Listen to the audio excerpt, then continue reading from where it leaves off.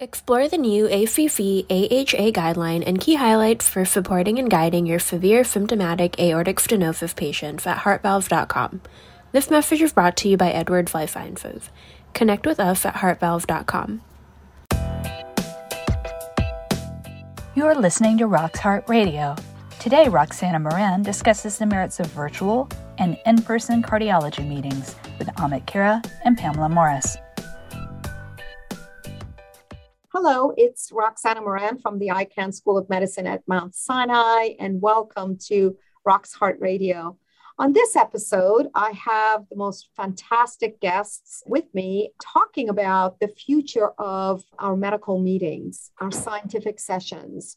They've been going from virtual to hybrid to in-person in different places, and this COVID pandemic has taught us a tremendous amount of how we can enhance and improve the venues for education and spread it around the globe.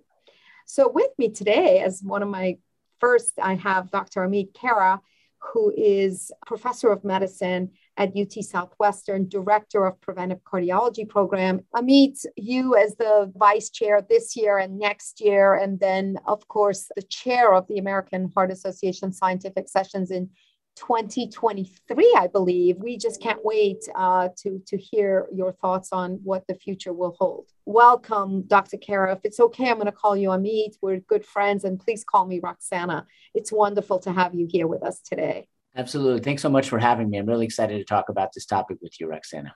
Yeah, I mean, I think it's a really important topic. I think that everyone is sort of just so uncertain about what's going to be the future of how we educate the masses. How do we promote or spread the science, our guidelines to clinical practice, our late-breaking trials? And obviously, the in-person meetings have taken a whole new turn. You guys had to make a very, very tough decision to go virtual this year at 2021, but I know we have great science coming at AHA and wonderful sessions in this all virtual meeting. Do you want to tell me a little bit about how you envision this year's meeting and what you will envision for next year as you will be the chair for the scientific sessions AHA 2022? Well, thank you. And first and foremost, I couldn't agree more. I should always, of course, say that my comments are my own, not on behalf of the AHA, but I couldn't agree more about how COVID has taken us all for a little bit of a ride, to remind us all what we do these meetings for. One is education, like you said, but, science and discovery and dissemination of that. And kind of equally importantly is networking and career development for our junior folks. So there's so many different aspects to meetings. We obviously are disappointed that COVID has thwarted our face-to-face meeting, as it has several others. But, we're going to take this as a great opportunity. There's so many great learnings that many meetings have had, including ones you've been involved with. And hopefully we'll talk more about that. But it's opened up a lot of opportunities. And we're really excited about AHA scientific sessions. We think it's still going to be awesome, just a little bit different than what we'd anticipated. No, I know. And I think, as you know, the Transcatheter Cardiovascular Therapeutics, TCT 2021, was always meant to be some kind of a hybrid meeting. But we wanted to have that in person because of exactly what you said regarding networking. And some of the technical aspects of interventional cardiology are about training and being there in person, using those devices, getting hands-on experience and all of that. And of course, we've been missing that. It will be a majority virtual meeting for the most part, happening just before the AHA. But we too have been really had to deal with what's the future. How do you see the future? Right. And let's start with the positives here, which is about the virtual, because there are a lot of positives, right? So I know before the AHA, I was involved in a smaller meeting, the American Society for Preventive Cardiology. I mean, we tripled our attendance in 1 year when we went virtual, and we're getting a lot of more international folks. We're getting a lot of younger folks. So I do think that the reach is really impressive when we pivot to a virtual platform. So I do think there is a big upside. There are a lot of people that frankly don't want to go to meetings, believe it or not, especially in the modern era. People are so used to being in their homes. And I think many people, it does appeal to them to involve that. We're also able to bring in, as you probably have for TCT, we can bring in different speakers that maybe couldn't have flown or some far off international folks. So it actually gives us an opportunity for a robust dialogue of many different people that maybe we weren't able to bring on site, and we were kind of held to people that could come on site. So I think, there are a lot of positives there, and we're trying to leverage those in sessions, keeping some interactive engagement, but bringing in people from all over and using the multimedia to help foster that engagement. It's not perfect at all, but I think it definitely brings an opportunity. So do you foresee that we will probably go to some form of a hybrid? I'm not asking you to speak on behalf of AHA, but just as because that's what I think is going to be, and I'm not speaking on behalf of Cardiovascular Research Foundation. I'm just talking about what I think is going to be the future.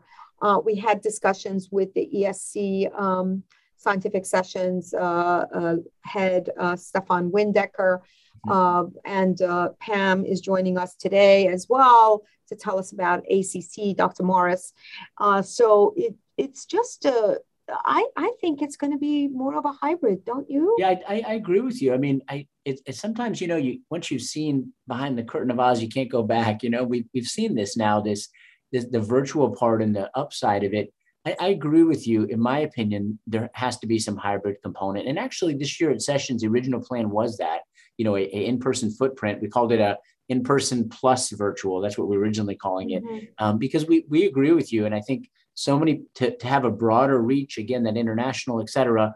The only challenge I think, frankly, for that is how to get both sides right. When we've heard from some people, if the in-person is partially virtual, then you're beaming someone on a screen. It doesn't always work quite as well for the in-person people. And then, the virtual, if you're just filming the person with a camera, you're not hearing them as well, and the audience interaction. So, frankly, this is where our AV and IT have to step up a little to make it fulfill for both. Because I think one of the challenges is shortchanging both sides if you try to do both.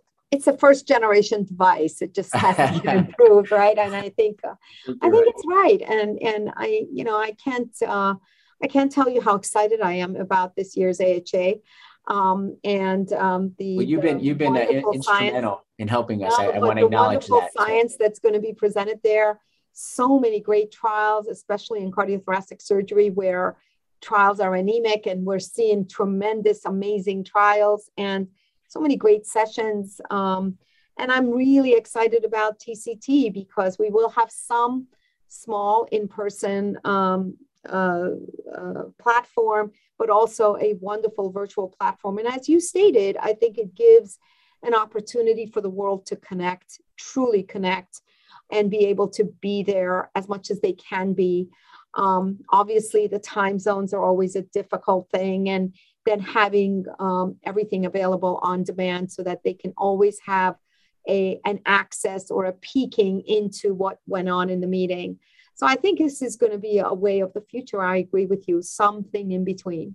I think there's one other, as I've been thinking about, you and I both have been ruminating on this a lot. I was actually at an in-person meeting about a week or so ago, and part of it makes me realize it depends on the society, what their focus is, their sizes, their scope, as to how these different modalities work. I think, as you said, some technical societies where it's more about technical and hands-on, it might have to have a bigger in-person footprint. Some smaller societies do better in in-person meetings, but when you're in, tens of thousands of people in a pandemic, it makes it a little bit harder. So I do think it may be different depending on what the society is, what their focus is, as to how the meeting plays out. But I got to tell you, I do miss that whole feeling of going into those big meetings and watching all those many people going into the sessions and waiting for the trials and all of that. Waiting for the Kaplan-Meier curve with that hush right before it. Yes, and I think we're going to get it back. We'll get it back in some way or another. Thank you so much for giving us your time from your busy agenda just before the AHA. And we can't wait to be there and to share the science with the world. So it's wonderful. And same at TCT. So thanks for thanks for having me. And again, thanks again for all of your contributions to AHA Sessions. We're really excited about it. Thank you so much.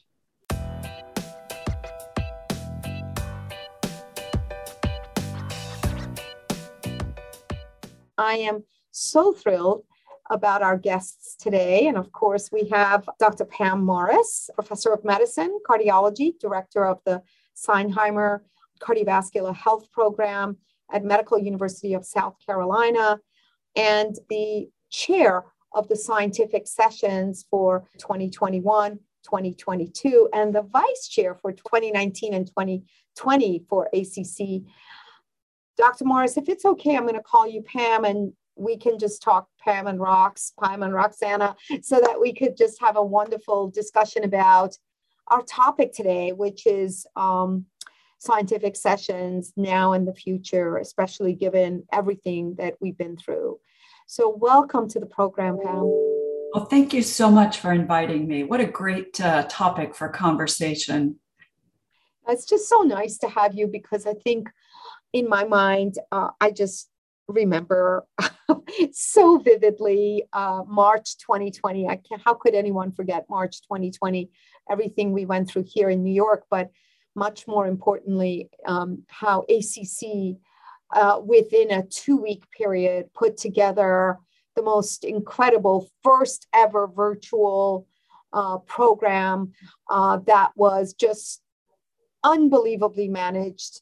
Thanks to you, your colleagues, everyone at ACC, the staff and all that, but your leadership and what you learned from that. And what was that like to put something like that in 2 weeks? That's probably the 11 longest days of my life. Fortunately, I was working with Andy Cates, who is a real trooper, and we both did very well on little sleep. The staff really rose to the occasion. But, one of the things that helped us quite a bit, Roxana, is for the year before at ACC 19, we had already launched something called ACC 19 Anywhere, which was 3 virtual channels that were made available for individuals who could not participate in the meeting live in person. So even we already had a year's worth of experience on and understanding of how wonderfully that expanded your outreach, particularly, for all sorts of folks who couldn't come for personal, family, or career reasons, individuals who couldn't travel internationally at that time. So we had a little bit of a jump start for ACC 20 together with the World Congress of Cardiology. That experience really gave us a strong foundation for how to move. Now, having said that, I think every meeting chair who tells you about going from an anticipated live meeting, pivoting to a virtual, you still have to somewhat do the meeting over again, in the sense that you have to have a digital platform and plans for recording or broadcasting live. It's a tremendous challenge, and you can't do that without a great infrastructure, and the ACC staff are just that.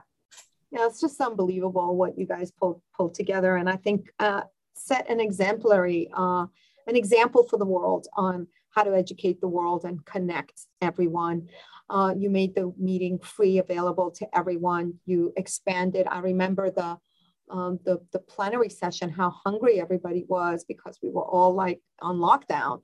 And, it was like 12,000 people in the main hall or something that first day. It was just crazy. And it was just fantastic to see that kind of connection to the world. So we thank the ACC for their incredible and innovative way, always thinking on their feet and always thinking about the future. So where are we now? What do you think is going to happen to all these meetings? Because here we are again, AHA was supposed to go in person. All of a sudden, now we're going, and in a hybrid, or however you want to call it. TCT is trying an in-person because of its important on-site training, in-person training for techniques and things like that. But what do you think? What's going to be the future? I think we've learned some important lessons. I don't think we'll ever go back to in-person meetings only, in the sense that we've recognized that our community is hungry for this knowledge all across the globe. And at least for the near future, we have to continue to provide the science and the education to all of our community.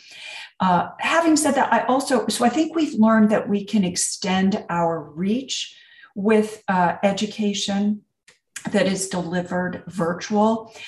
One thing that was different, I do see participation rates being slightly lower now that meetings are beginning to charge for the education. We had huge numbers of people participating at ACC 20 with the World Congress of Cardiology because that meeting was offered for free. So the participation numbers were astronomical. Once you start charging fees, you have a slightly smaller participant number, but you still vastly extend your reach. So I think there's a thirst for the knowledge. It's the other thing, but I also think people want interactivity. So one of the biggest challenges for these meetings is how do you maintain what almost feels like an in-person interactivity with the presenters, with the faculty, with other participants, and that's the ongoing challenge for all the meetings. The final thing I think we've learned is that people still are starved for in-person networking and discussions and really kind of tossing about what they've learned, their perspectives and insights on the science. So I don't think that we would ever give up live in-person meetings, but I do think they're likely for the near future to be somewhat smaller. And we really need to be sure we provide a robust virtual experience. I know. I mean, I think, it's so well said. What you're saying is that we absolutely have to have a virtual platform, but also an in-person one, because I can tell you that the networking, the think tank that you have when you just sit amongst your friends and start talking about and tossing the science, as you said. I love that word that you said, tossing the information around. And it's almost like, in these ideas come up, and then you start to, you spark ideas, you come up with the next step forward, you make alliances, you make collaborations. Those happen so much better in person. But I'm very worried about Zoom fatigue. I tell you, I'm experiencing it on a daily basis. I don't know how I'm able to just do my usual thing, because everyone feels that they can have a piece of you, and everyone has their own meeting without the kind of experience nor the authority to deliver the education. And yet we're all participating in those. So is there nobody can control that, right? The ability to have this kind of a open access, it gives you open access and gives others open access to the work that maybe societies and organizations have done for years and on end with huge experience. How do we balance that? I think it's going to only come from being able to offer both a live and a virtual component, meaning that we have opportunities to meet together in person, but when we can't, we have the opportunity to still take advantage of the science and the education when we're unable. Right now, I've talked with colleagues, and many of my colleagues register for meetings, sign on and keep it going on in the background, but actually don't really engage in the meetings because if you're traveling in person, you are all in. You are 100% at the meeting and engaging with colleagues. When you're doing it from your home loft or your home office and not canceling work responsibilities, not canceling family responsibilities, your true engagement with the meeting and with the other participants is really significantly less. And so I think we really need to get back. I've been back to my first small in-person meeting with all of the public health measures implemented. And it was one of the happiest moments of my life. So I think it will be blended is going to be the answer. Yeah, and I fully agree. I mean, I think that is going to be the answer. So tell me what you're planning for 2022. Oh, I'm so excited. Well, As you might imagine, what we've done first is to really focus on the science and the education that will be offered live and in person, while simultaneously looking to innovate the digital platform. We want to keep innovating, keep really, I would say, maximizing two things. Number one, maximizing the user-friendly nature of the platform. Last year's platform was quite user-friendly. And number two, maximize the interactivity and the opportunities for networking on the virtual platform. But a lot of fun stuff. We've increased. A lot of folks at the annual meeting really enjoy the smaller venues like the heart-to-heart stage, where almost, I call it like a flash-up mob of discussions and educations that are don't necessarily fit the traditional classroom. So these little flash mobs of education, we've increased the number of stages for that type of discussion and education. So I'm really looking forward to it. I think the science is going to be great. The education is going to be terrific. And I hope we'll see some new and innovative stages and venues for interactivity and networking. Yeah, that's 100% correct. And I can't wait for 2022 in Washington, D.C. Isn't that right? Am I correct? That's exactly right. My slogan for this meeting is welcome back and welcome home to the home of the American College of Cardiology. That's right. And I'm just so excited for that and praying for a in-person and of course a virtual platform as well to connect the world and to see us all together once again. And thank you for your insight for the meetings now, the future, and where we will be. Thank you, Pam. You're wonderful. Great. Thanks so much, Roxana. Thank you all for listening. Keep listening. This is Roxana Moran signing off, Rock's Heart Radio.